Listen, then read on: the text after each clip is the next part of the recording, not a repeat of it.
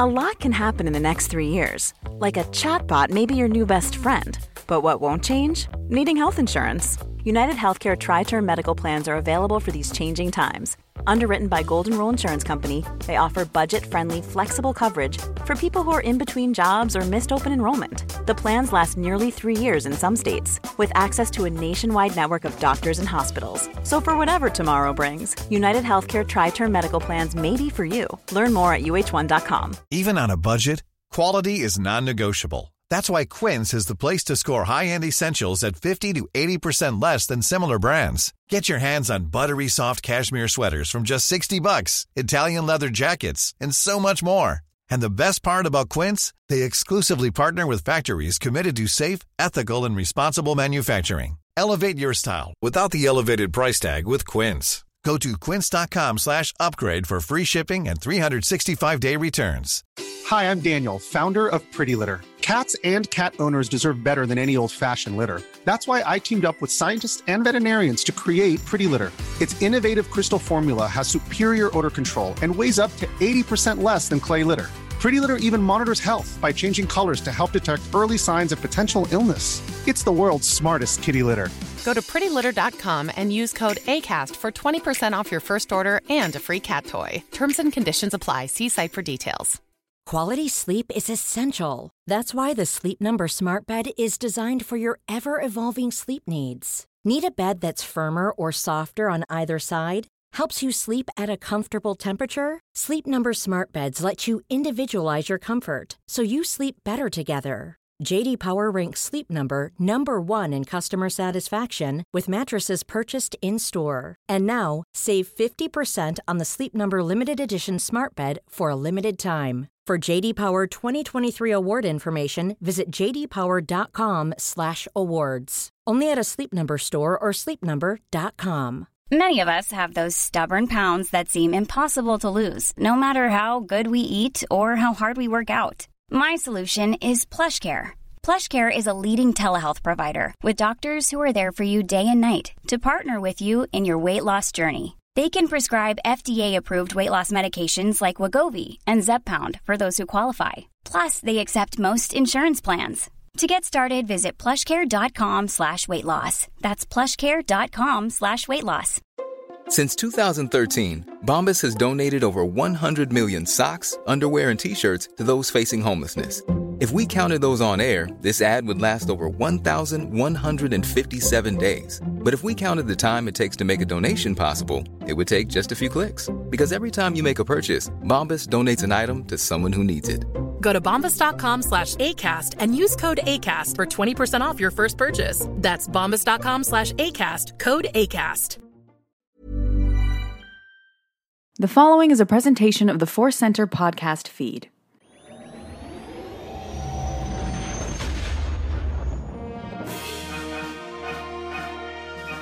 From the center of the galaxy, this is the Force Center podcast feed. I am Joseph Scrimshaw. I'm Ken Napzok. And this is the Mandalorian Report. I always feel like that noise should be there. Is exactly what I was going to say, and you just did it. It's great. It's where it's synced. We feel it, yes. That's the Mandalorian playing keyboard. That's exactly what's happening right there. Yeah. Maybe Baby Yoda with the Force. Anyway, it's great to be here in a place where I feel free to say Baby Yoda, because I'm still trying to contain myself a little bit on the internet. Absolute fool's errand. Very silly. It's very, very silly. Man, even on other shows, not even Star Wars related shows, it comes up, and I kind of have that moment of like, but maybe our UK friend. Okay. Nope. They all know, or they are pirates, or both. And anyway, we are going to get into Chapter 5 of The Mandalorian called The Gunslinger. So just right off the bat, I want to talk about the title. We've taken a journey across the stars in these title, the stars of meaning. Yes. What do you think the gunslinger means? You know what's funny is the title pops up and I was like, oh, this is kind of what the show was supposed to be about. Like, not like in the negative sense, but just like we got promised. Right. The Mandalorian was going to be a lone gunslinger making his way across the galaxy. So you could apply it to him. You could apply it to this Toro chap. Not a good gunslinger, but a gunslinger. Ming-Na Wen, she's slinging a gun for sure. Yeah, the rifle slinger. Rifle slinger. I, though, in the end, think the gunslinger might actually be the footprint feet, jangling feet walking up at the end. It could be all of the above. It was certainly the jingle of a gunslinger. Yes. The booted gunslinger. The jangly gunslinger. I feel like it was, for me, I chose to interpret it as it is about the idea of what is a gunslinger. Yeah. We'll get into this, but one of the things that I really liked about the episode is that contrast between Toro and Fennec and the Mandalorian in seeing how he didn't quite feel comfortable in the boots of a gunslinger anymore. Right. That he wasn't really a gunslinger, or that kind of idea of the legend of the gunslinger. And there's a lot in this episode that I really liked about the idea of being legendary. But that's kind of how I took it. It's sort of like this idea of the gunslinger. And that's what the kid wants to be. It's what Mando still is. Yeah. But is it what he wants to be? Yeah, no, that starts to come through a little half step behind on some things. Not that he's an old retired player, but just like Fennec was kind of getting the angle on him there a little bit. There's a lot of or was she? Ooh. A lot of uncertainty out of the Mando at times. Where I feel a lot of times he kind of is in control, or at least knows. Especially go back to the opening sequence of the show, the cold open to start this all. Hear him like, I'm not sure if that's our target. I'm not sure what's going on. So a lot of questions, fun, and I really like your idea there, the interpretation. The Toro, I love the opening pose of him in Han's seat pose chair. Yeah. Harkening back to, that's the smuggler, but remember, even that smuggler wasn't, he wasn't sure of who he was deep down inside. Yeah. So all that does work for me. Yeah. Awesome. Well, let's dive in then to big overall reactions, the basics. Did we like it? And then we'll get into all the details. All right, here we go. This episode has been a conversation starter. The conversation slinger. I am not a huge fan of. I'm not a huge fan of the episode, but then again, it's very, very easy to talk about this episode because there's a lot of things I love in it. So I've had a lot of conversations this week. We had the big live Schmodown, so there's a lot of folks asking that question. Oh yeah, did you like it? Did you like it? Did you like it? I gotta get your thoughts. And I say tune into Force Center for the full thoughts. But my initial reaction is, there's again, like episode 4, though episode 4 I thought was much, much better. This one had some real world things in it outside of the story that I just did not like, and that's okay. Okay. I did not like some of the acting choices made by Jake Cannavale. I didn't like some of the directing and dialogue by Dave Filoni. And even after 3 rewatches, I'm still there. Okay. And we preach a lot about, hey, watch again. Hey, take a point, dig deep. So that is, it's been a sticking point for me, and I just have to be honest about that. And but then it's a lesson, not a lesson, but like what we do here at Force Center is take the time. And man, there's a lot of things about the Tusken Raiders and things I can go into, and the return to Mos Eisley, which by the way I really love. That's not a stretch. Right. It's not a stretch, and I think it's okay to go, I didn't like this, but there's some things in here that really add to this story. Yeah. I think what we discuss on Force Center is we are fine being negative about something. We just want to be negative in a positive way. Positive negativity here at Force Center. But you know what I mean, of just the idea of it is okay for us to say, we absolutely love Star Wars. That one line didn't work for me. Yeah. The dad joke in Darth Vader, from Darth Vader and from Dad Vader in Rogue One. That will never be my favorite line, and I understand other fans disagree, and that's fine. But it's okay to just say it that way instead of starting an entire Twitter account fighting against the lines you don't like.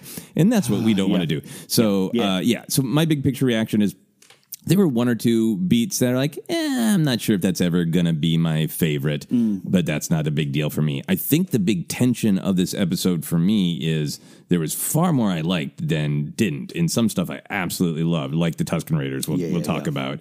But I think it is suffering from an ambiguity of what the show is as we reach Chapter 5.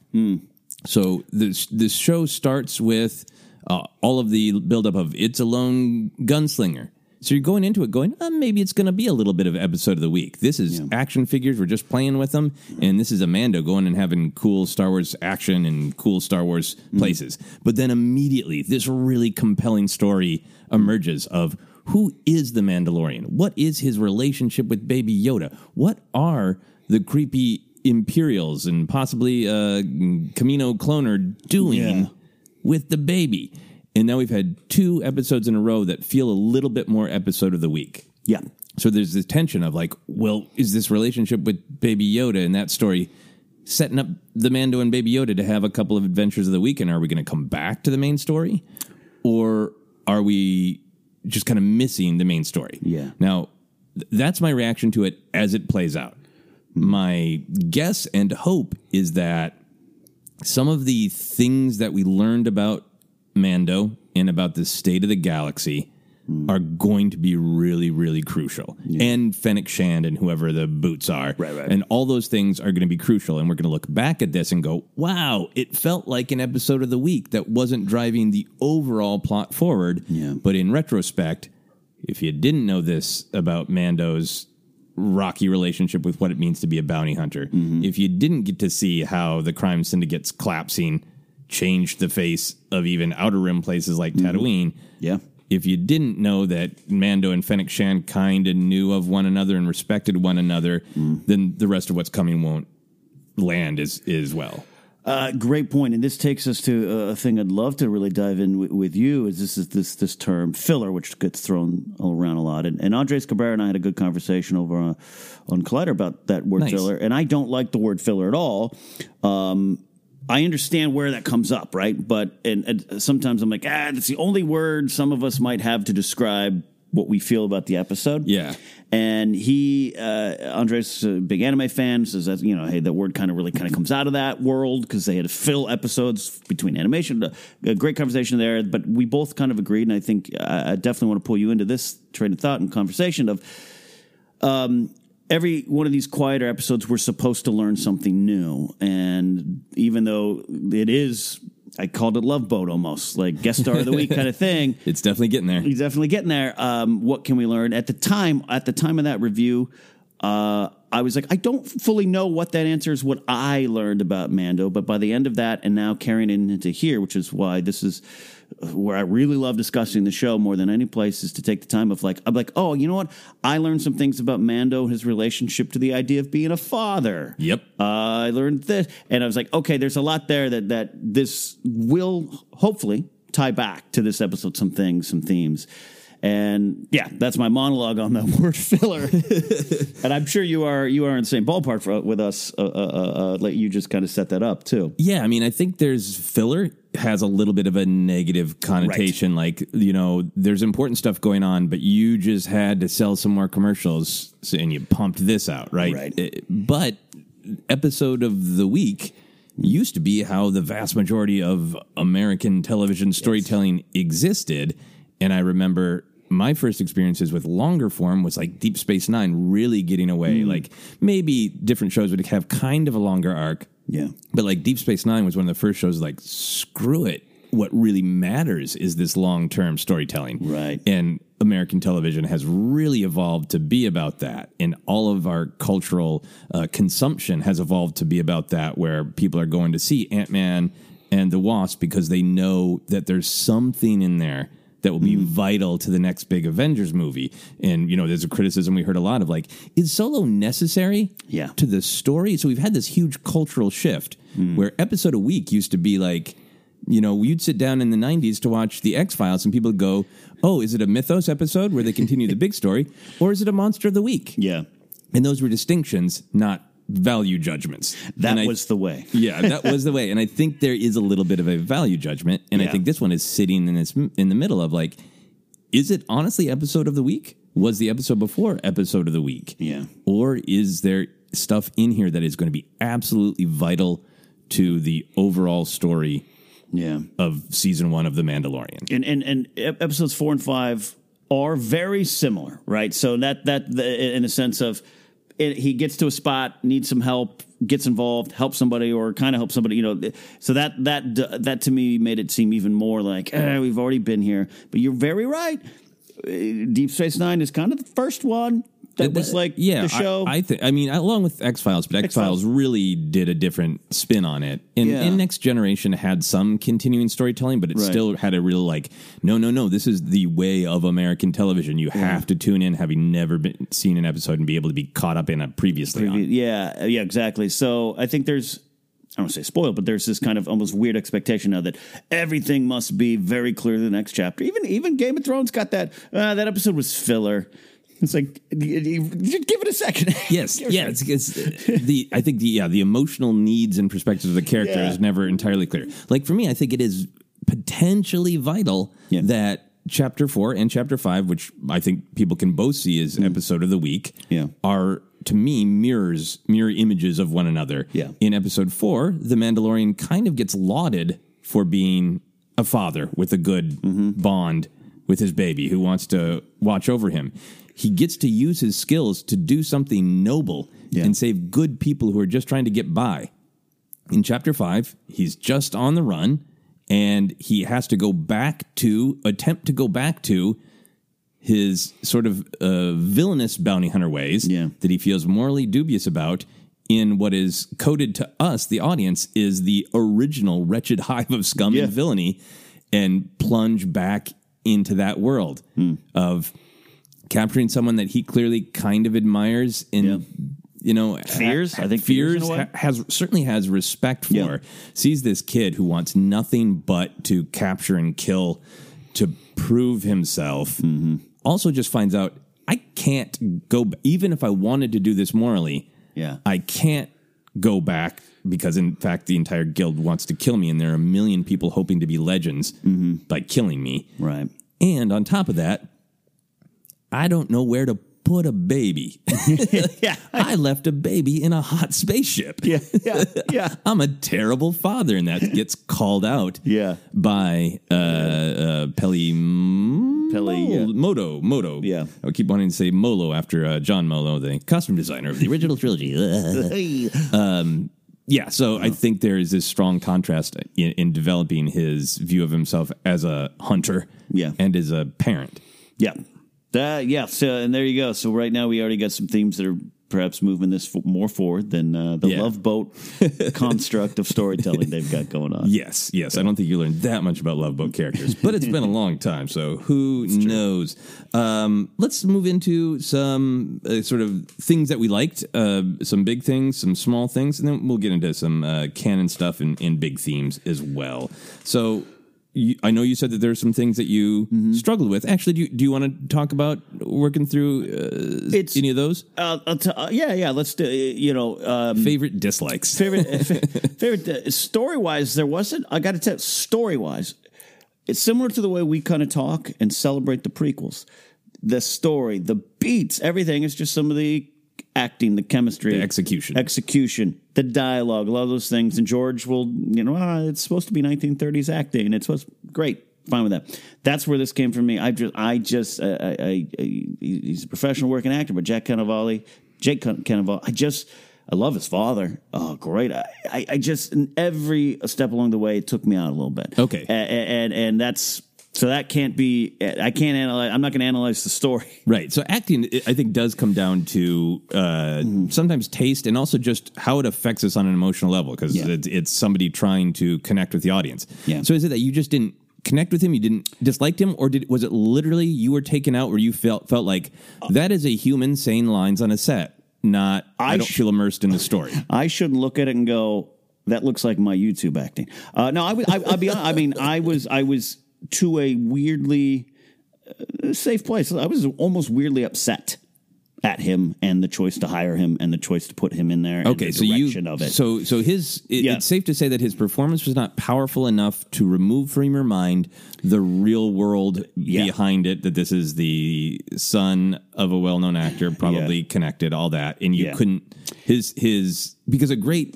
actor, from your perspective, would have erased all of that from your mind. Would have erased it. And this is, so it would be easy for me to stop off at that cynical bus stop, get off and not enjoy the rest of it. And that's, we've already discussed, there's a lot to address. I think we've addressed it here before, but I think I have found myself, and this is not the way, this is not good.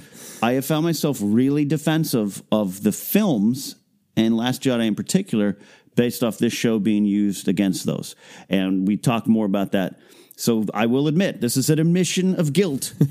I thought there was some bad directing in this episode at times. Yeah. And I'm like, but this is the guy you all want to run the thing, Dave Filoni. And I was a little like, are we all going to see this? And that's not bad on Dave, because Dave will probably tell you I'm learning. And I want Dave to learn. And I want Dave to direct in season 2. And I want, so I have to admit a little step into the dark side from me. Okay. I didn't make an angry car video, but just I was kind of like, the dialogue was really bad at times. And that's a writing thing. And also a director, I feel, especially with TV, also a showrunner should keep all the actors in the same show. Like, for case in point, like I first of all, I'm a fan of Amy Sedaris. Yeah. And it's also very interesting to be like, do you recognize her as the voice from BoJack, or do you go Strangers with Candy? That's your generation. Yeah, absolutely. What generation are you in? I'm a little bit of both. I'm definitely a BoJack. I'm based on Princess Carolyn. Princess Carolyn. Definitely heard Princess Carolyn. I've also I got to do a show with Amy Sedaris several years ago, and she's just so amazing and kind. And it was the day that I had released the book on just nerd culture essays called Comedy of Doom that I had released, and a friend mentioned that, and she wanted to stop everything in the green room and talk about my little nerd book I had released. So like I am predisposed to love Amy Sedaris because of all of her work, performer, writer, and the behind the scenes of getting to meet her and her being just an awesome person to me. And she was great. So but my point being, she was great, and sometimes I felt like she was in a holiday special version, which, I mean, I could list the things I loved about the character. And then that Jake Cannavale wasn't. Mando's the Mando. But Ming-Na Wen was great. So, anyways, I'm just saying none of this is necessarily right. Yeah. I'm just saying after 3 viewings, I still was kind of like upset for some reason that I got to rebuild my helmet, destroy it, and separate myself, because that's just going to cloud my view. Right. And I think, ultimately one wants to the best of their ability to immerse themselves in the fiction, and then you can always retreat later and have why did George Lucas make those choices? What do you think was going on set with Dave Filoni? Why was that person cast? But I think ideally we want to be able to disappear into it and have that be a second conversation. And so that's where I'm at. That's where I am right now. Totally understandable. But it doesn't. Yeah, there's so many things I didn't like. Okay. Focus determines reality, Joseph, right? Yes, and let's continue to focus on dislikes for a moment. Because I do want to talk about the Toro thing. Yeah.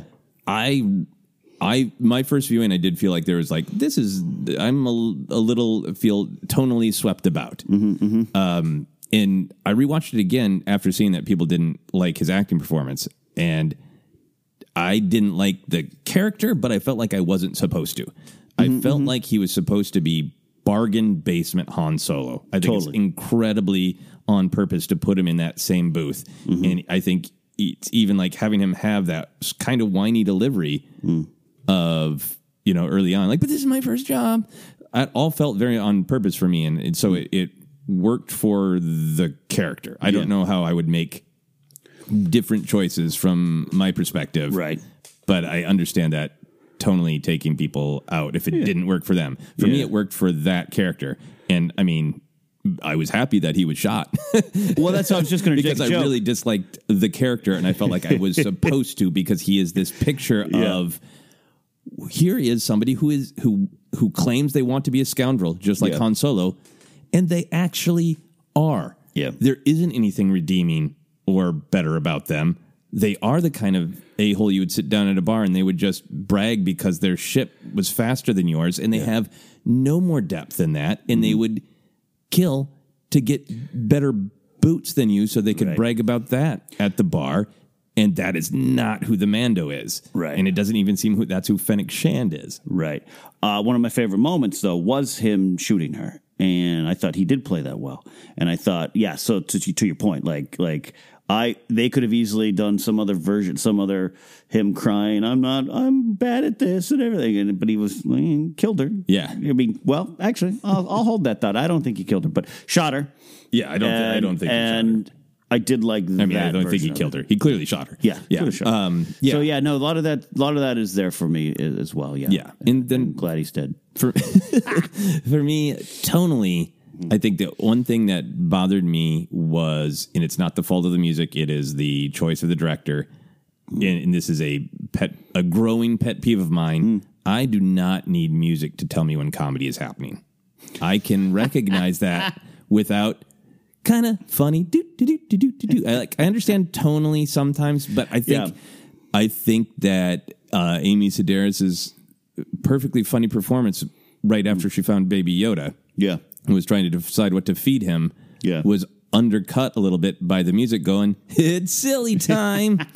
And again, not a criticism of the actual execution of the music. No, I disagree with the choice to take us in that direction. Excellent point. Yeah, excellent point. Can I? Yeah. We'll come. I really like when I say like Amy Sedaris seems sometimes to be in a little different thing. I think that just she did one thing, Toro was doing one thing.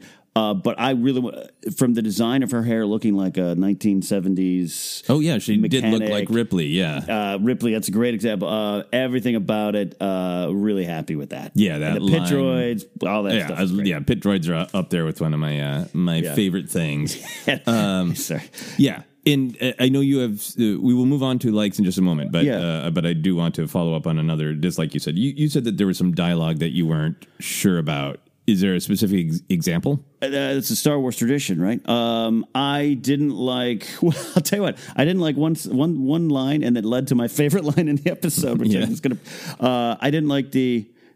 Wait, but I'm not wearing Beskar. And when Mando says, nope. That's right. My favorite. So there's some very clunky Star Wars-y lines, which, by the way, is a weird tradition in Star Wars. Well, I mean, it's this fine line. It is. Yeah. It's built off of adventure serials where people just said in old comic books and that, like, look at it. Look at, people who are like, man, the classic comics of, Chris Claremont's run on Dark Phoenix, you go read some of those. Yeah. They just say things that are happening out loud. So there is a tradition in this kind of storytelling. Yeah. So there was some of that where, so it was like, that is a do-back or there was just, and I didn't like, it's not that I didn't like the line. Maybe it was more in his delivery. The way he delivered is like, I'm going to be legendary.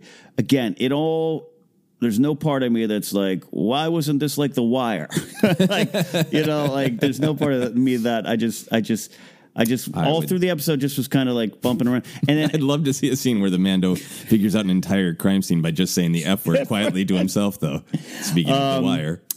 And even then, I think I was okay with the guy at the beginning, the fighter, the bounty hunter chasing him, doing the, I'll bring you in warm, bring you in cold. That's my line. I was okay with that. Yeah, that one set me back, I think. But it wasn't my favorite. And I got to tell you, and can I say this? One of my fears coming out of Star Wars Celebration, and even before this, was, man, we're doing Star Wars live action on TV. I hope it doesn't look like it's on TV. Yeah. And that opening space battle to me looked like it was made on an IBM 95. A lot of talented animators. So I'm being a jerk when I say that, but it started me off really wrong. Okay. I was like, is this TIE Fighter, the game from 94? And that's where Ken had a bad attitude the rest of the episode. Fair enough. I understand the darkness seeping in. Yeah, I already gave myself counseling about the first line, the warm, cold, that's my line. First, it bothered me because just like, I really liked that line when Mando said it. It's and great, I didn't, this feels, the fifth episode of a show feels early to be a little meta about yourself. That's fair, yeah. But then when I thought about it, it's never going to be my favorite line, but it does sort of get your head in the right direction for the theme of this is how we saw the Mando at the beginning before he encountered Baby Yoda. Didn't love being a bounty hunter, but it was his job, and he knew a part of it is saying, cool, frightening stuff like that of like, and you can see him developing like, look, when they fight you, say in a really threatening way, I can bring you in warm or I can bring you in cold, and then they shut up and you don't have to fight them. You can see it as like a strategy. Yeah. And I see him thinking of it as that is a line. And it starts making you think about like, all right away, Mando is being hunted by other bounty hunters who are spewing his tough guy lines at him. And he is really questioning, Yeah. Do I want that to be my line anymore? Is that who I want to be? Which might be me working overtime to counsel myself. But no, all this stuff works. And totally, the jetpack, I got to get me one of those line. Like he's got... it's not a surprise for me to think that he'll say some funny quip to himself. You know? Yeah. But I'm with you. Yeah. I mean, I take it or leave it. But yeah. All right. Let's get into favorite things then, because I think there's things that we both liked about the episode as well. Yeah. There's a ton of stuff that I love in this episode. For myself, I really like seeing the pit droids in general, particularly in an episode that was, revisiting kind of the epicenter of Star Wars in the Outer Rim, of classic A New Hope stuff. Yeah. Seeing prequel stuff as well really just makes it feel like we're living in this blended galaxy. Yes. And it's an example of beat of humor that worked amazing for me to see the pit droids, who are kind of associated with wacky comedy, kind of pop up and start making their pit droid noises and then immediately be shot at and collapse. Like, that's great comedy to me to on purpose use the contrast of Star Wars can be wacky and Star Wars can be deadly and smash them together for a nice joke, a nice entrance from the Mando. Love that. Big win with the pit droids. Yeah. I think my very, very favorite thing, if you want to get into this now, is the Tusken Raiders. I do. Yes, that is my. I was going to say because it's also a canon effect in Revelation, but absolutely big win for me. Yeah, I love that they used the same tactic that they used on Luke in A New Hope, so it makes you realize, well, that's what they do when they see people coming. They park a couple banthas and get them to stare at those, and then sneak up around the other side. Yeah. So you see, that's not a one-off. Yeah, that's how they conduct themselves. They do it.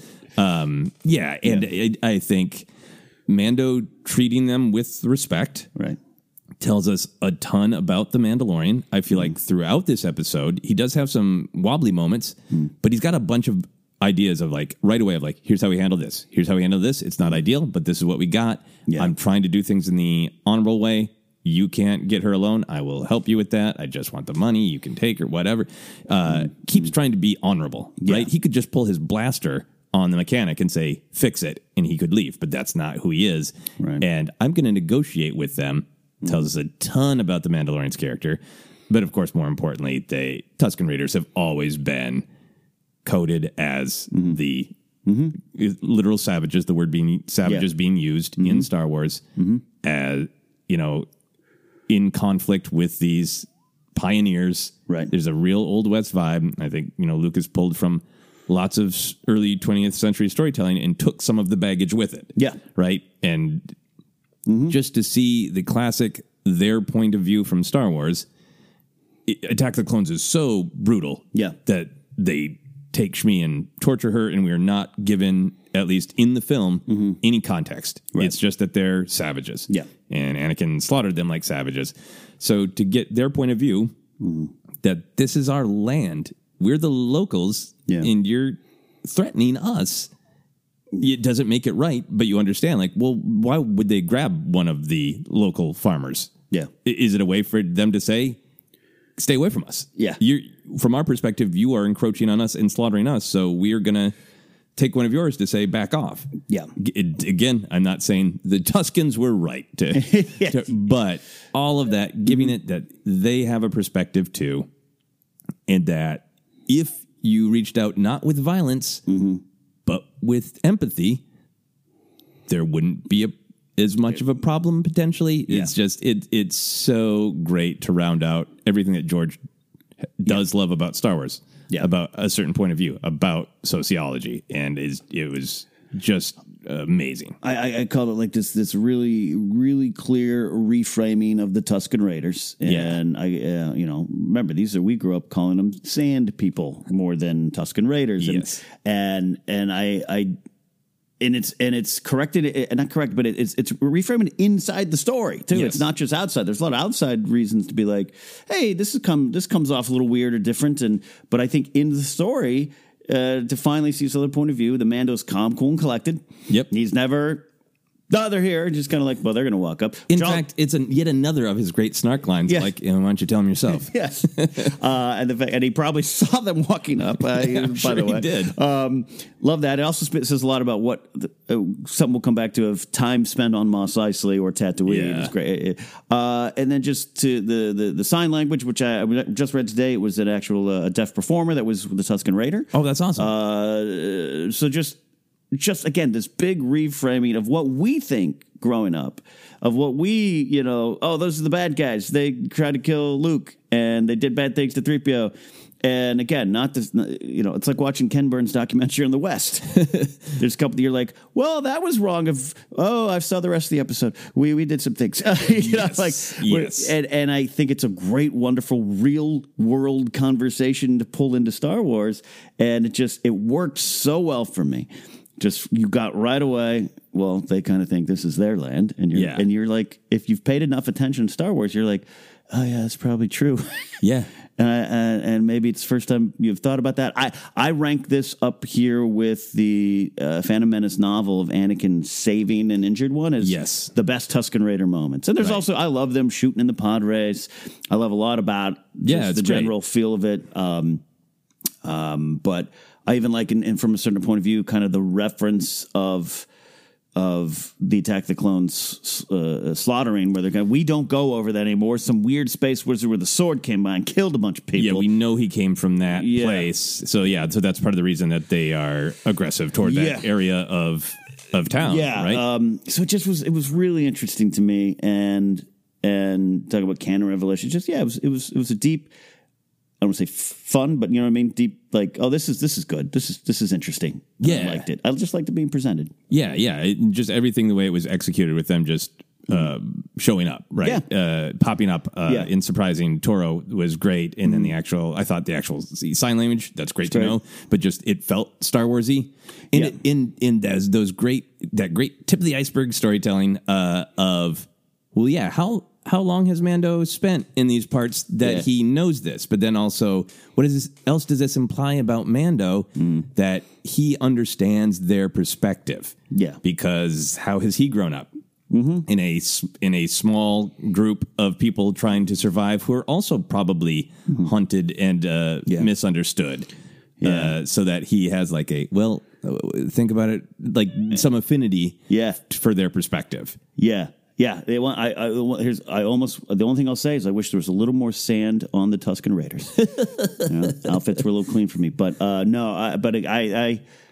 the second time I went, like, all right, I got to rewatch this episode, for work type of thing. I was like, I can't wait for that sequence. Yeah, so that's how good it was for me. Yeah, amazing, absolutely amazing. And I think it goes to a thing that a lot of people have been discussing online, which I really enjoyed, and we'll talk about more, that I don't feel like this was a nostalgia trip. The only reason to be in Mos Eisley was to show us everything has changed. Thank you. And I wouldn't expect you to think any other way. This is why we've worked so long and well together. I enjoyed every shot. That was a wonderful homage. Yeah. But also... yeah, that was going to be my favorite. Small thing was, first of all, when he's walking, when you kind of figure he might be going to the canteen, and then you see the literal shot. I was with Grace, and it was just like, she's like, what is? And I just was like, Wuher? and then to see Wuher's replaced by a droid. By the way, we don't serve their kind, and now they run. But also droid detector unit. Yeah, we'll talk about that. Wuher being afraid of droid, having problems with droids, like all of that. I get why it's easy to be, if someone might say, I was just throwing nostalgia goggles on. I really think we got a great 5 years after the fall picture, and I was excited about that. Yeah, it tied into the actual narrative of what was happening and all that stuff. Mm-hmm. Another favorite thing for me was, and we've both mentioned it already, the Mando snark. I think maybe this is one of the reasons that Toro didn't bother me, because he was such a symbol of what the Mando doesn't respect and doesn't want to be, and how often all the great Mando snark of the those were brand new about the Binocs. Yeah, they were. I don't have Beskar. Nope. And my favorite is after they capture Fennec Shand. Yeah. And he says, why don't you go pick up your blaster? Which just totally has this implicit, you child, you lost your blaster. I will say this. In this episode, The Mandalorian definitely represented me in dealing with Toro. Why don't you go pick up your Zoom recorder you dropped, you young podcaster? I felt seen by Mandalorian in this episode. Did you have any other favorite big things or small things? I definitely liked the big thing, I guess we'll put it here, of Peli really just kind of like, not even questioning, just like, if you're going to be a father, you got to learn some things. Yeah. Because she saw it as what it was. Yeah. It wasn't like he's holding this thing captive. It was just like, oh, this is your kid. And it goes to this conversation that Ace has been having. He's like, pretty sure was Omira, Julia Jones last week, probably thinks Mandalorian is a Yoda species. Like, no one's going to be quiet. That's your kid. Oh, you must have ears under that helmet. Or found family is just so accepted. Or accepted, yeah. Yeah, in a galaxy destroyed by wars for generations. So I just, it was a big and small moment for me. Yeah, that's a good one. I loved Baby Yoda's entrance, man. The waddling down the ramp, like, what's up? Yeah. What's everybody doing? You playing the licensed Han Solo card game? Yes. There was a lot less Baby Yoda. Last week was like peak Baby Yoda. But yeah, everything about it is great. Yeah, absolutely great. Well, let's move on. I think some of the things that we both probably liked fit under our canon effects and revelations tab. Mm-hmm. Let's talk about the droids all up in the cantina. You touched on it, but yeah, I was affected. I hooped and hollered as soon as Mos Eisley was mentioned, because I was hoping that they'd go to Tatooine. And then even like the junk outside the cantina being the same. It was like, ooh. And as soon as that droid detection unit wasn't there, I was all in. Yeah. So did you take it that was straight up EV-99 out of a job, or did you just take it as that was a droid? I took it as a droid. That's a great question. I mean, immediately it was kind of like EV-99, but that's interesting. I didn't really take it like that, but I now want that to be the case. Yeah. No, I did. I just, yeah. Yeah. Yeah. Did you take in, obviously, big change, Ruher, the bartender, famously disliked droids, droid detection unit, the great story in From a Certain Point of View book where he is, like Mando, traumatized by droids from the Clone Wars and the violence that the droids laid out on the galaxy. But the cantina is also pretty much empty. Pretty much empty. And there's no business to be had here because the New Republic has crushed the crime syndicates. Yeah. So all of that is this picture of change. Did you take it as change for the good, or just sort of... I think I was affected by that reality of course, it's a good thing to stop crime syndicates. Yeah. They steal and kill. Yeah. Good job, New Republic. Yeah. But we knew from previous Star Wars that Mos Eisley and Mos Espa functioned on betting on the races, on this is a place for scum and villainy to hide. Yeah. So there's no economy here. Yeah. There's nothing here. Yeah. I love that because it's very realistically complicated. This is a real, as you're talking, I'm thinking this, a real close friend of mine passed from a small town in Idaho. And so, Monsanto, not a very popular among people for a lot of their chemical work. One time we watched a news report or something, and she just kind of whispered under her breath, like, that's literally what keeps my hometown going. And I don't really have a hometown anymore because it's going away. And so just, again, but she realizes why. Yeah. But like that, so what you just said is very, very, because the streets are empty.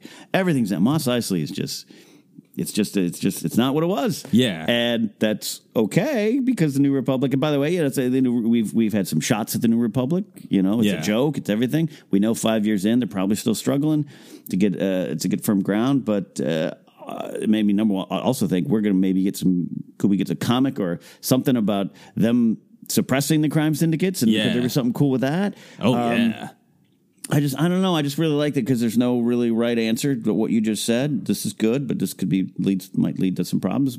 Maybe you have to adapt and adjust. Maybe if you were friends with the Tusken Raiders, you all could work this out. And I just like that, and I like it not being clear. Yeah, clear-cut answer. Good and it ties so much, even not just to the New Republic, but Leia and our friends putting Jabba himself specifically out of business, right? Hut slaying. Yeah, some good old hut slaying.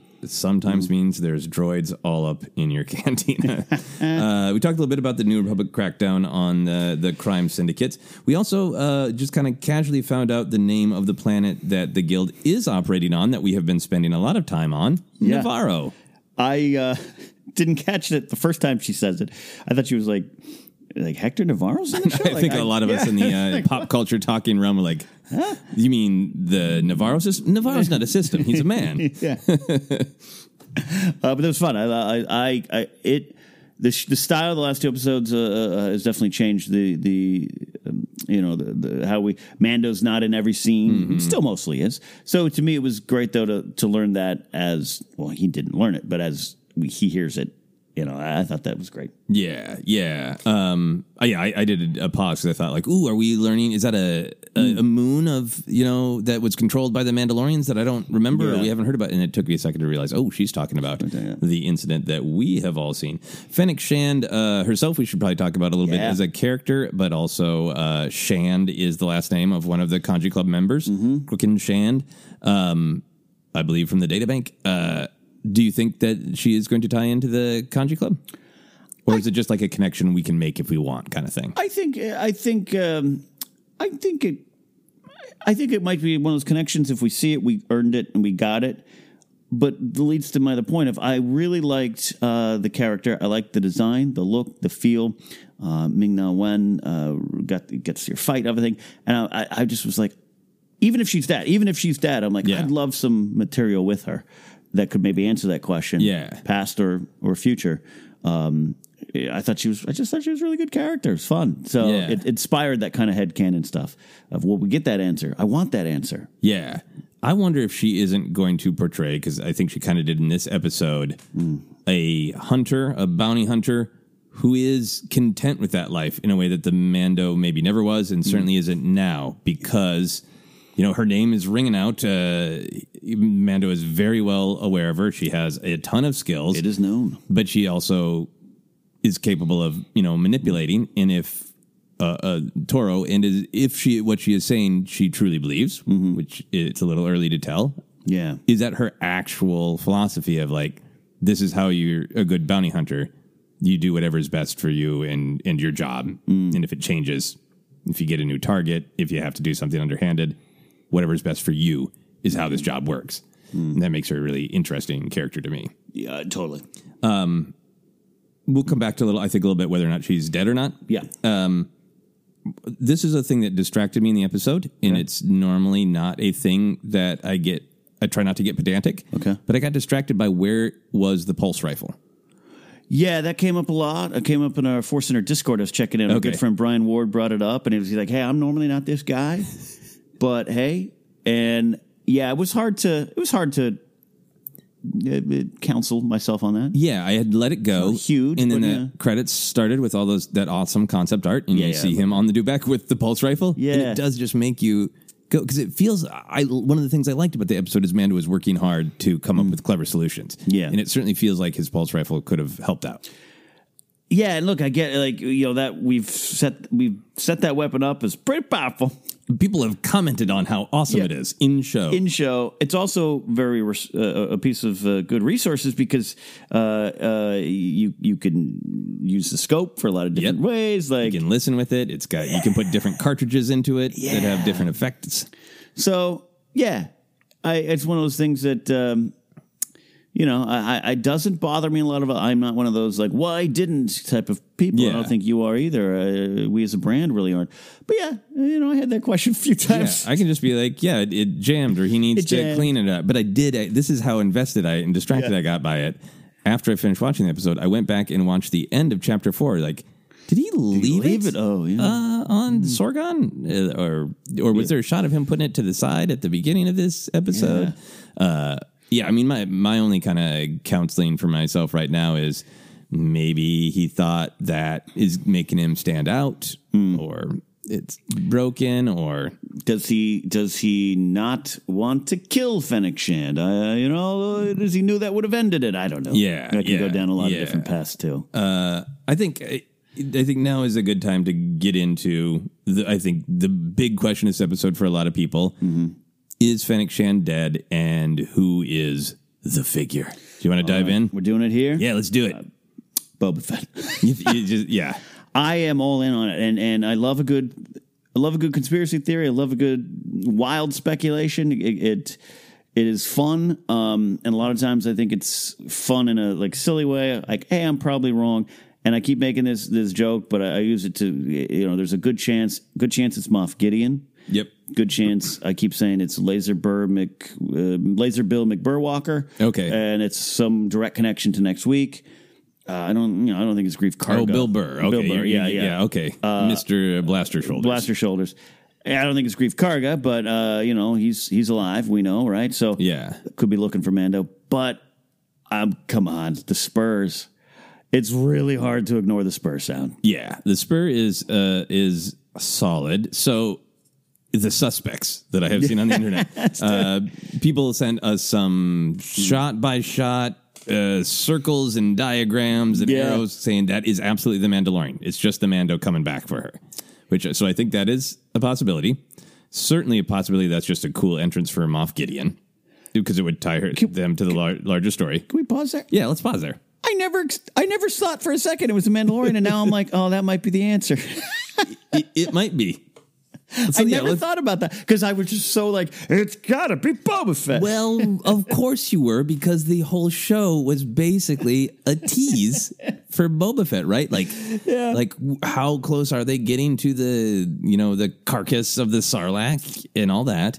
So it absolutely, by going out in that direction, by setting up, who was she meeting?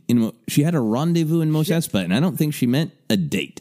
I think she was meeting somebody. So is that Moff Gideon? Is that Boba Fett? Of course, just to contain the screams of our listeners, we know that Cobb Vanth is in the mix. Yeah. Even Chuck Wendig has been like, I'd love it. Probably not going to happen. Just for anybody who isn't caught up real quick, Cobb Vanth is one of the side stories of the Aftermath trilogy, and it's not even said explicitly. It is implied to readers that it is Boba Fett's armor rescued from the Sarlacc. He takes it because he wants to be a Western-style marshal and bring order back to Tatooine. Yeah. So just that, sure, okay, a marshal riding around trying to keep the peace, wearing Boba Fett's armor, all makes sense. Until we take this real world step back and go, a sub story of the sprawling Aftermath trilogy is going to be the main plot. Then you have to explain to an entire audience of, it looks like Boba Fett. I know you still don't even really truly understand Boba Fett himself as a character, but don't worry, it's not Boba Fett. It's a guy you've never met who's in it's in a novel. Like a total of about 15 pages? Maybe, 20 pages, whatever, of a book. Yeah. So got Cobb Vanth. I've also seen Cad Bane being thrown around because of the spur noise. Yeah, Cad Bane. Yeah, so I think those are all of our possibilities. Yeah.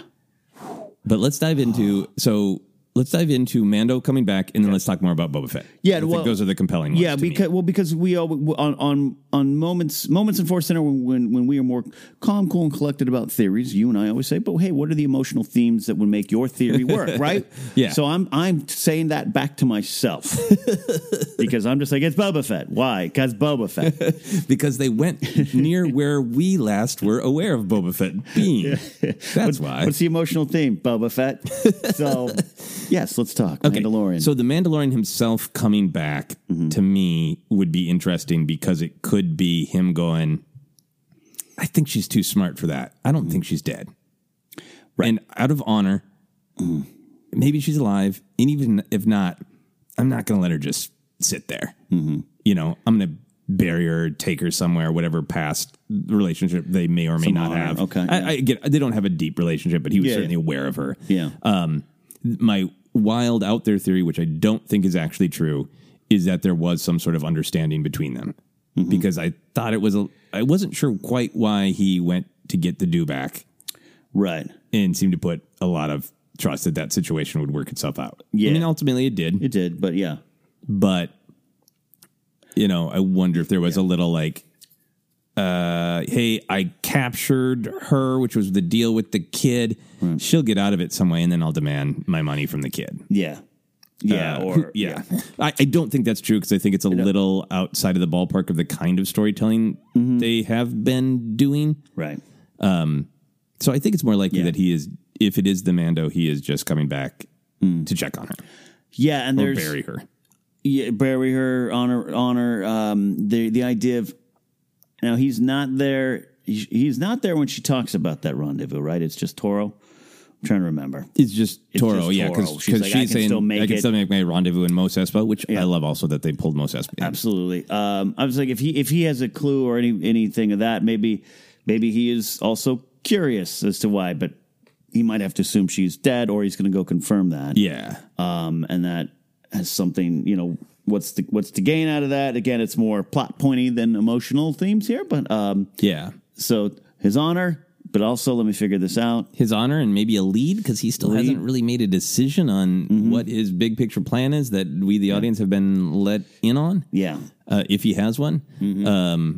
Also, just not in the reality of the story, but I'm 99% sure I read an interview with Ming-Na Wen. I think that one with Bresnikan that talked about her being in 2 episodes. And I think the character is going to be back. I also think the character is more than capable of baiting bargain basement Han Solo into shooting her. Yeah. That why she stays there for as long as she does. Right. Playing dead. I don't know. Or maybe she is wounded, but she's she's wearing some sort of armor that this will knock me out, but I'll live. I ain't feeling great, but yeah. As far as him coming back, I just funny. I hadn't even entertained that thought. Well, it's not constructed that way. It's constructed that the ship takes off and it goes, even screen direction wise, I believe it goes to the other. Anyway. But Boba Fett, I don't look. This is, and I say this with love. We are a community that grasps at straws. It's. Snoke could be the stormtrooper who hit his head because maybe that's where he got the scar, right? Yeah, right. Yeah. All true. But we're going back to where we last saw Boba Fett. It's also this isn't just Boba Fett showing up in the Cassian Andor series. Which, sure, he could, canonically, but this is The Mandalorian. It's dealing with what it means to be a Mandalorian. There's this huge hanging question of what does it mean for Boba Fett to be or not be a Mandalorian in his own mind, in that actual history. And this is the kind of stuff that Filoni has, loved filling out in the Clone Wars Rebels. And and Boba Fett was handled really well in Clone Wars, right? Yeah. There's some good stuff. The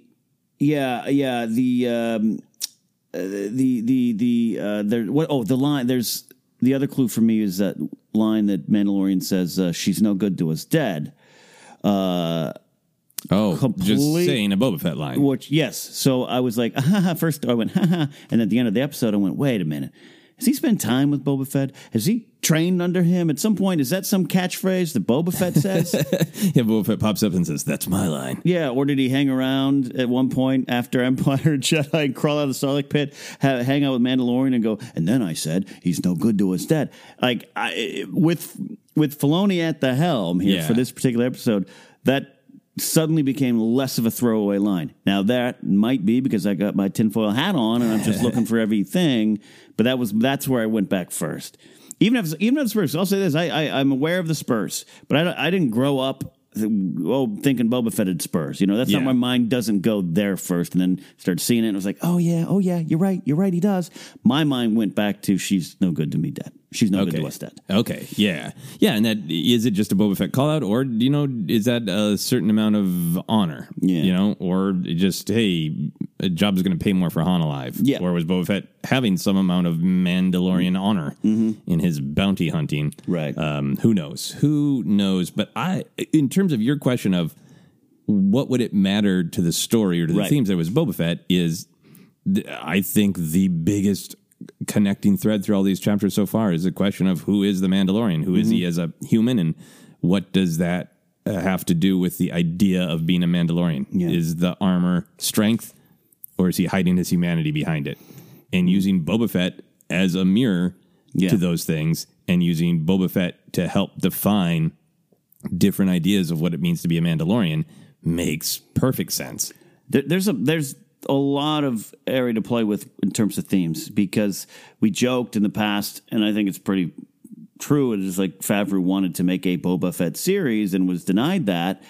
Part of it would be like, well, hey, Boba Fett isn't Mandalorian, this and that, and Filoni's on board, king of the modern canon Mandalorian stories. And, and at some point you would think, like, wouldn't it be fun to play with that? Yeah. Play with this thing of, Jango and Boba Fett aren't, question mark. Yeah. Could we figure that out? And also, by the way, Mandalorian isn't what we thought as a, quote, pure Mandalorian. He's a foundling. And that's like, so introduce that. And it's like, suddenly it's very interesting. It is, like you just said, this weird mirror. Yeah. He isn't, but he's certainly living up to the ideals. And that's why he's considered one. Whereas Boba Fett, like his father before him, I'm stolen valor. I ain't what you are. So yeah, it some kind of, and it's not necessarily verses, but some kind of having those two characters in these themes does make more sense than you think. And there is also just, even if it is not Boba Fett, if it is Cobb Vanth or Cad Bane or a cool introduction from Moff Gideon or it's the Mando coming back, there is no way Dave Filoni constructed this episode. Dave Filoni of the I'm going to change my shirts midway through a convention to get people talking. There's no way he does not know the entire hardcore Star Wars fan base is going, Boba Fett, Boba Fett, Boba Fett? Where?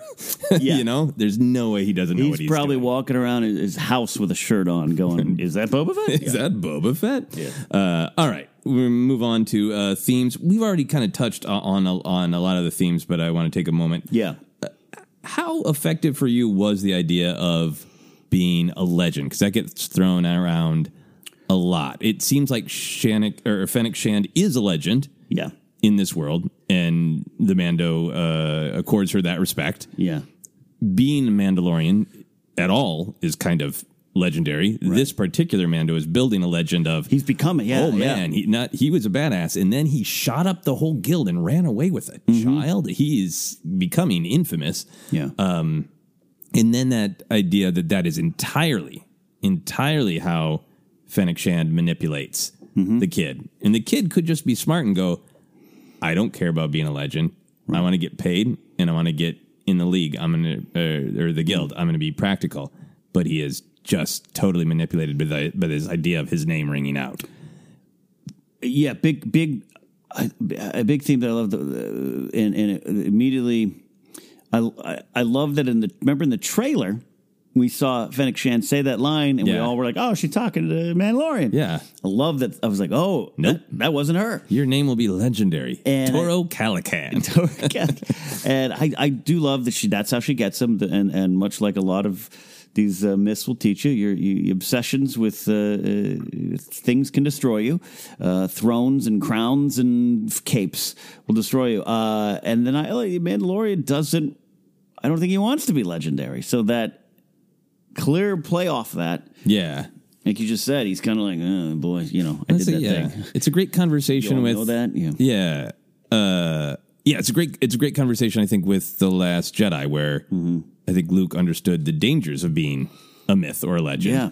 And so he was resisting it, and he was shown sort of like, hey, people need the inspiration of a legend and the hope of a legend.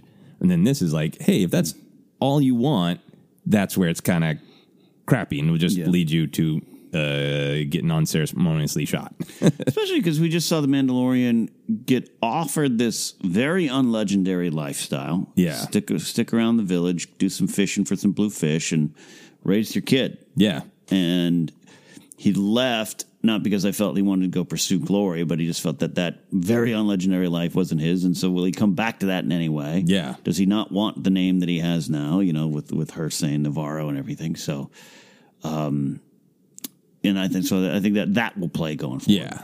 I also thought there was just like a theme of being displaced. Like the Mando was trying to just kind of fall back into his old ways because he had to, but there are no jobs available because the scum of Hive and villainy, the Hive of, you know what I'm saying? The business is done. Yeah. The wretched Hive of scum and villainy is not hopping. And even Fennec Shand feeling like, okay, well, she used to be this kick-ass hunter, but she doesn't have anyone to work for, so she was rendezvousing with somebody in Mos Espa for something. So it was just holed up in the hills shooting at whoever comes by, comes near her. Yeah, being pursued, It give this whole feeling of being displaced of not knowing who you are or where you stand. Normal routines, even the bad ones, are gone, done, vanish, taken away. Yeah. And speaking of taking things, we are going to take a break, and then we will be back to look at some of the other moments from Chapter 5 of The Mandalorian.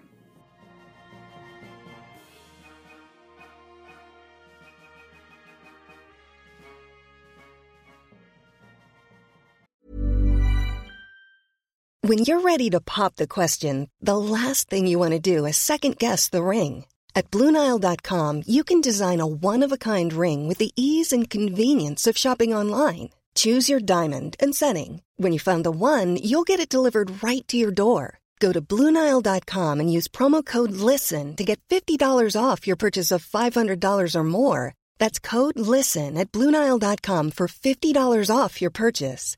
BlueNile.com, code LISTEN. Life is full of awesome what-ifs, and some not so much, like unexpected medical costs. That's why United Healthcare provides Health Protector Guard fixed indemnity insurance plans to supplement your primary plan and help manage out-of-pocket costs. Learn more at UH1.com. Hi, I'm Daniel, founder of Pretty Litter. Did you know cats tend to hide symptoms of sickness and pain? I learned this the hard way after losing my cat, Gingy. So I created Pretty Litter, a health monitoring litter that helps detect early signs of illness by changing colors, saving you money and potentially your cat's life. Pretty Litter is veterinarian developed, and it's the easiest way to keep tabs on your fur baby's health right at home. Go to prettylitter.com and use code ACAST for 20% off your first order and a free cat toy. Terms and conditions apply. See site for details. Mom deserves the best, and there's no better place to shop for Mother's Day than Whole Foods Market. They're your destination for unbeatable savings, from premium gifts to show-stopping flowers and irresistible desserts. Start by saving 33% with Prime on all body care and candles. Then get a 15-stem bunch of tulips for just $9.99 each with Prime. Round out Mom's menu with festive rosé, irresistible berry chantilly cake, and more special treats. Come celebrate Mother's Day at Whole Foods Market. Millions of people have lost weight with personalized plans from Noom. Like Evan, who can't stand salads and still lost 50 pounds. Salads generally for most people are the easy button, right? For me, that wasn't an option. I never really was a salad guy. That's just not who I am. But Noom worked for me. Get your personalized plan today at Noom.com. Real Noom user compensated to provide their story. In 4 weeks, the typical Noom user can expect to lose 1 to 2 pounds per week. Individual results may vary. This is Paige, the co-host of Giggly Squad, and I want to tell you about a company that I've been loving, Olive & June. Olive & June gives you everything that you need for a salon-quality manicure in one box. And if you break it down, it really comes out to $2 a manicure, which is absolutely insane. It's also so easy to get salon-worthy nails at home with Olive & June. The difference between how your nails used to look when you did them yourself and now with the Mani system is a complete game changer. The best thing about Olive & June, too, is it's a quick dry. Dries in about 1 minute, lasts for 5 days, and full coverage in up to 1 to 2 coats. Visit oliveandjune.com/perfectmani20 for 20% off your first system. That's oliveandjune.com/perfectmani20 for 20% off your first system.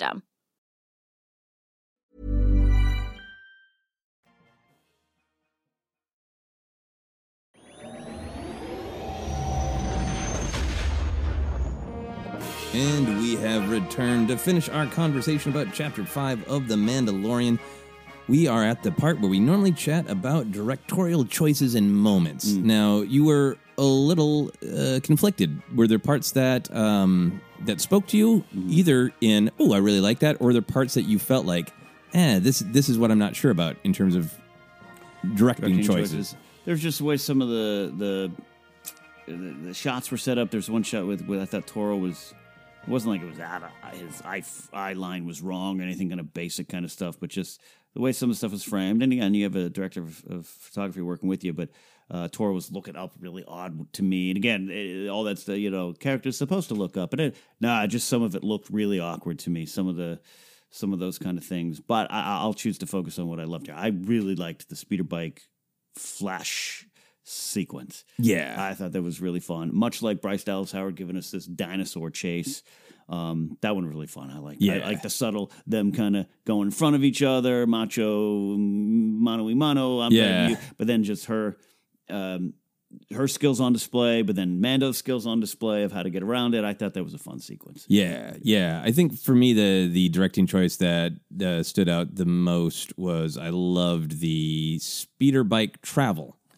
The chase with the Flash was great, but it was a moment of seeing the speeder bikes in a different way. I liked how they made the jumps off the dunes. Oh, yeah. And it interacted with the environment in a different way, and just in terms of like giving you a sense of going back to that episode of the week of like, well, why wouldn't you want to see a Star Wars character do fun things? It's just like visually and aesthetically pleasing to watch these speeder bikes that we've seen in different environments do cool leaps off sand dunes because that's the way they travel. I also like some of the landscape shots that really evoked a lot of the kind of great cinematography we've seen on Tatooine before. So like when some time had passed and there was this nice long flat landscape shot of Toro kind of reclining on the speeder in Fennec as the suns were coming up. Yeah, there's some great stuff. I like that shot a lot. I also like the shot of Fennec lowering her helmet a little bit. It really reminded me of when Lando pulls his mask down just a little bit in Return of the Jedi. That's right. Because it has, obviously by then we know the character Lando, but this had a little bit of like, hey, we've been waiting for this actor and to see who this character really is. And it had a little bit of that sort of like celebration of the surprise of, it's this character. Here we go. Yeah. Let's talk about action figure moments. Were there any moments that felt like they were inspired by action figures? I mean, the fight sequence is okay. Like Ming-Na one was great. Like, I don't have any criticism of the fight sequence, but it was okay for me. You know, I think her sniping was great. I think I'm trying to think specifically. It's funny enough, it might have been playing a licensed Han Solo card game with the Pitroids, because that would be something I'm more apt to do with my figures as a kid. I have a lot of downtime of Destro and Baroness just talking about their relationship as a kid. And so that one was, I actually, like, if you were to shoot, if our good friend Brian Ward was to do one of his figure videos or paintings, it would be Pitroids playing cards. Yeah. And I'll take that over the action in this one. Yeah, that was great. And I suppose it's a good way to talk about a little bit of that half of the episode we haven't talked about as much is what's going on in the old, not docking bay, but hangar 35, was it? Yeah. I liked that she seemed to have a sort of familial relationship with the Pitroids. Yes. That it wasn't just ownership, that they were kind of her little brood, her family. And I liked that. Of course, they don't have money, so they're playing for like 3 gears. 3 gears. And a great way to set them up all just to see the big Baby Yoda entrance. But really connecting, like, there's a reason that she has some opinions on how to rear a kid because she's raising 3 pit droids. The Mando with speeder bike, I just like that's probably going to be an action figure, right? I mean, he should, right? It really should. Was he on the, what was that the one from Shadows of Empire, of the Shadow of the Empire series? I think so, yeah. And the other one's more from Rebels, right? That era, it looked like to me. Yeah. You gotta get that swoop bike, whatever speeder the hell bike it is. swoop. Yeah, they called it a speeder bike, but it looked swoopy. It looked like a swoop bike. I apologize for not knowing all the Legends terms. You know, since we're still close to directorial choices and talking about the speeder bikes, I did want to ask about one thing. The shots where Mando takes a shot on his Beskar. Like the first couple, it seems like, oh, well, she pinged him, you know, and he's running. There's that last shot once she has destroyed the speeder bike and he is just standing there. Yeah. And she hits him in the chest. How did you interpret that choice? Did you interpret it as the Mando was allowing himself to be a target so Toro could get around? Or was it just he was just standing up and the shot was kind of awkward? And the directing shot was kind of awkward, so she got a space laser shot. I think I'm going to say it was an awkward choice, real world directing choice that is easy to go. What you just said, because it made me pause too. Like he knows what's coming, right? He just been whacked 2 times, rolling in the sand, getting hit by this thing.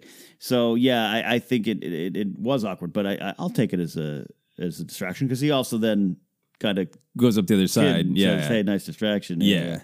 So, yeah, I'll take it as that. Yeah. Would you in the same boat?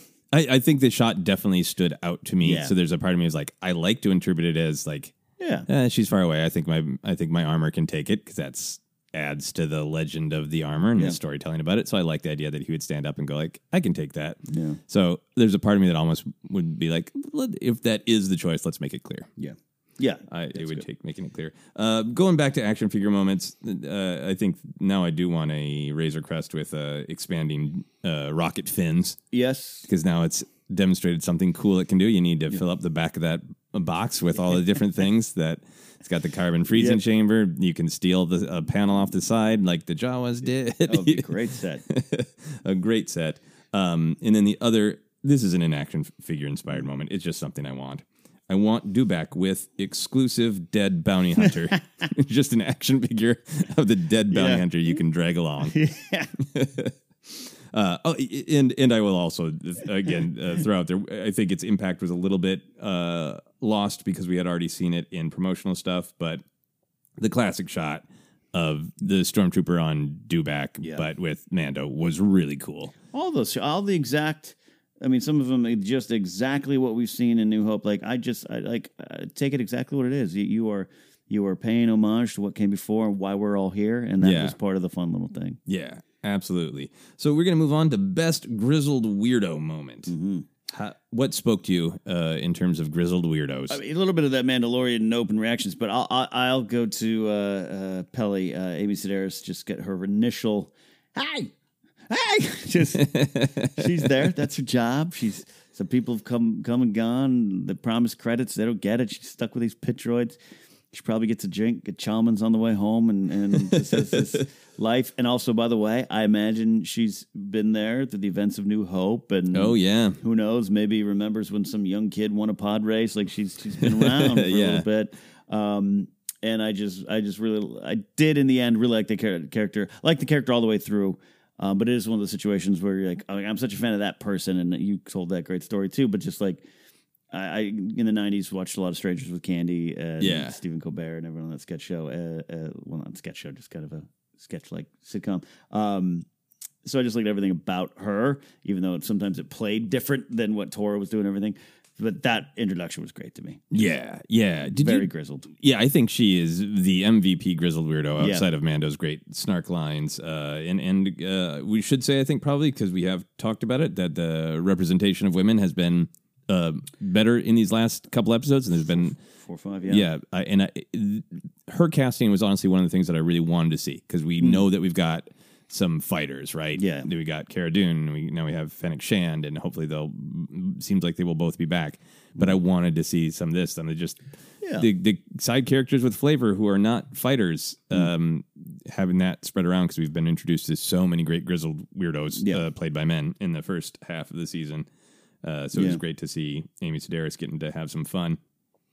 Definitely. I kind of took it at the beginning that the ship was messed up, but her go-to thing is immediately upsell how damaged it is. Sure. Like that line of like, oh, I'm going to have to rotate that really cracked me up, because it was so ambiguous. Yeah. It was like, you're making that sound like it's a lot of work to rotate whatever it was you were looking at on the outside of the ship. Little car mechanic action. You got a lot of carbon scoring. I'm totally there with that. Yeah, that was great. I think my favorite line, strangely, from her was... what should we feed him? I don't know, something with bones in it. Yeah. Yes. Because so far he's had bone broth. And devoured an entire frog with bones in it. So there's like, how do you know that you're spot on?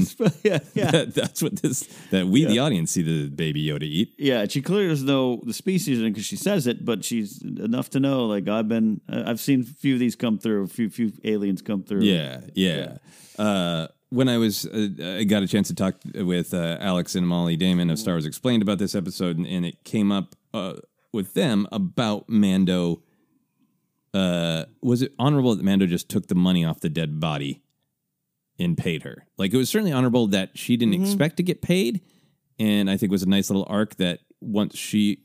she calls him a womp rat at the beginning. Yeah. Like, he's one of those. Womp rat. And then she realizes, no, he's a father with some learning to do, not as stupid as he looks, as she says to him, and clearly has a better appraisal of who he is as a human. And for her, it seems like she's going to be like, fine, I repaired your ship for nothing. I'm sure you didn't get paid. Yeah. It doesn't have any energy like, I'm going to put, a clamp on your ship. It's hey, so be it. She's going to do it, yeah. You're a good guy with a kid trying to get by in the galaxy, fine. And it's a pleasant surprise that she gets paid. Yeah. So I like that. That was effective, and it shows him, just another example of his approach, his point of view, yeah. Yeah. And but Toro doesn't deserve that money. Do you think it was honorable for him to just, Yeah, no, he doesn't even keep any for himself. No, he doesn't. And my argument was he did what he said he was going to do. He helped him capture her alive. Yeah. And then Toro made his own bad choices. Yeah. Did it also, were you worried about Baby Yoda when he shot Toro? Oh, yes. And I always watch the first episode with Grace, and if you hurt cute things in front of her, she gets really upset. And we both had that moment, the way it was, I won't say the way it was shot, like it was shot bad, but just like you have this like, where'd it go? And then the next day, Grace and her sister watched it, and her sister started screaming, "You better not do anything," the moment Toro comes out with a gun to his head. And then when it falls, she was really upset. Which, again, is just the power of Star Wars and just entertainment in general. When you can get sucked in so much that on a Friday afternoon at 2, you're like, no! Don't hurt the puppet. Yeah. So, yes, we definitely, our house, we were worried. Understandable. Yeah. All right. As we begin to wrap up here, let's talk about predictions for next week. Fade in. Boba Fett's hanging around with Fennec Shand. You would pose the great question of last week of, hey, are we going to see him struggling to get off the planet, right? Yeah. And essentially we did. We saw him being chased. We know, so there's problems. So I'm going to follow your lead. What do you think? Well, I mean, I think he has to fully know at this point, I can't take 2 steps without having everyone come down on me. Mm-hmm. So how is he going to handle that? I feel like, given the synopsis that we've seen for next week, I feel like he's still not going to have a big picture plan and is going to turn to someone he has known in the past for help. Sanctuary Part 2, or is it like to go to like even Breaking Bad when you're like, hey, I'll go do a fixer who will hide me. Right. And I'm going to go do a job for somebody so that they can take me to the most secluded place in the galaxy, not Octo. Right. But what they believe is the most secluded place in the galaxy. Yeah. I like that idea. I like the idea of help's going to go wrong. We're going to assume that at this point. And that like his end game is still right now safety for this creature. It's got to be, right? Because that's what's right in front of him is just like, not who do I want to be, not how am I going to get by, of just like, where can I stop this thing from being killed? Yeah, because he's not like, he's not trying to solve the mystery of what they were trying to do with him. He doesn't want to confront anybody. He's trying to run. And I could take one more week of that, but now this is really, something's got to change. And I wonder if that might be the tension of the episode of, nice try. Yeah. You can't hide. You have to face this head on. Yeah. Or his hand is going to be forced by Moff Gideon just catching up with him. Catching up to him. Yeah. So I hope maybe Moff Gideon next week, because otherwise we're looking at another episode of the week, if you will, and then the final 2 episodes back to the story of Baby Yoda and the Imperial Warlords' desire for him that we were introduced to in the first couple episodes. I think that there's also the possibility that since it was really raised as a question this week, that Mando might face a little bit more specifically, what does it mean to be a caregiver? Because, hey, tried to drop him off on a peaceful planet, but he's being hunted. I tried to just function by leaving a baby in a hot ship, and I got called out for it. Yeah.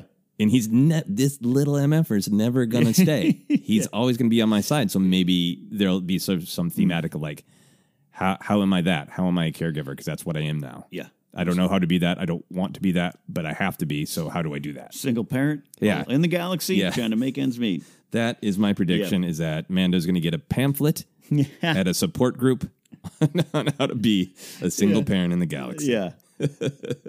Yeah. But yeah, soon Mando's going to need to make a plan, or his hand's going to be forced. Yeah. We are going to wrap up Unless you have any other thoughts. No. Let's do it. Let's wrap up with a weird, fun, personal question inspired by the episode. If you, Ken, were babysitting Baby Yoda, what would you feed him?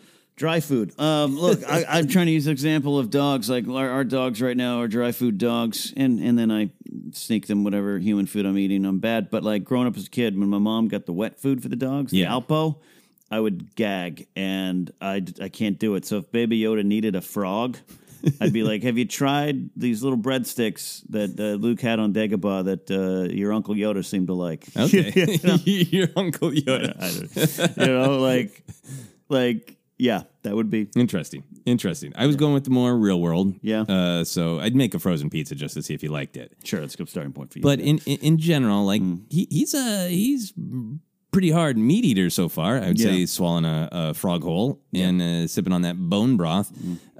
So I think I would try to buy him an Impossible Burger at a local restaurant here in Los Angeles and see what he likes. Yeah, see if he likes it. Yeah, and if he's like, looks up at me like, why isn't there a bone in this? Stick a bone in an Impossible Burger for him. Yeah, in terms of real world food, I mean, if I want to hang out and grab a snack with a friend, it's frozen yogurt. So maybe we'll come on, Baby Yoda.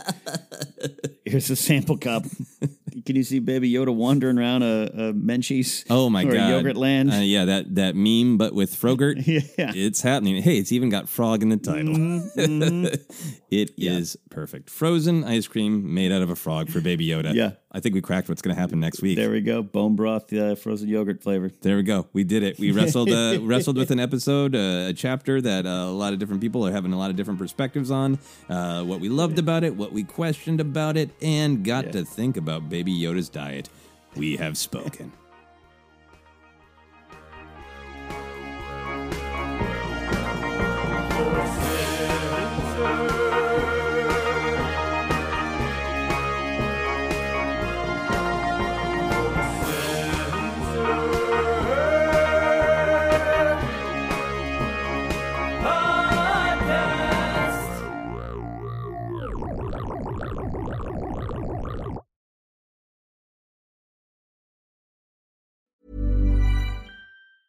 Hi, I'm Daniel, founder of Pretty Litter. Did you know cats tend to hide symptoms of sickness and pain? I learned this the hard way after losing my cat, Gingy. So I created Pretty Litter, a health monitoring litter that helps detect early signs of illness by changing colors, saving you money and potentially your cat's life. Pretty Litter is veterinarian developed, and it's the easiest way to keep tabs on your fur baby's health right at home. Go to prettylitter.com and use code ACAST for 20% off your first order and a free cat toy. Terms and conditions apply. See site for details. Mom deserves the best, and there's no better place to shop for Mother's Day than Whole Foods Market. They're your destination for unbeatable savings, from premium gifts to show-stopping flowers and irresistible desserts. Start by saving 33% with Prime on all body care and candles. Then get a 15-stem bunch of tulips for just $9.99 each with Prime. Round out Mom's menu with festive rosé, irresistible berry chantilly cake, and more special treats. Come celebrate Mother's Day at Whole Foods Market.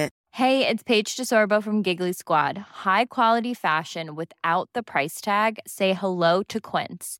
I'm snagging high-end essentials like cozy cashmere sweaters, sleek leather jackets, fine jewelry, and so much more. With Quince being 50 to 80% less than similar brands. And they partner with factories that prioritize safe, ethical, and responsible manufacturing. I love that. Luxury quality within reach. Go to quince.com/style to get free shipping and 365-day returns on your next order. Quince.com/style.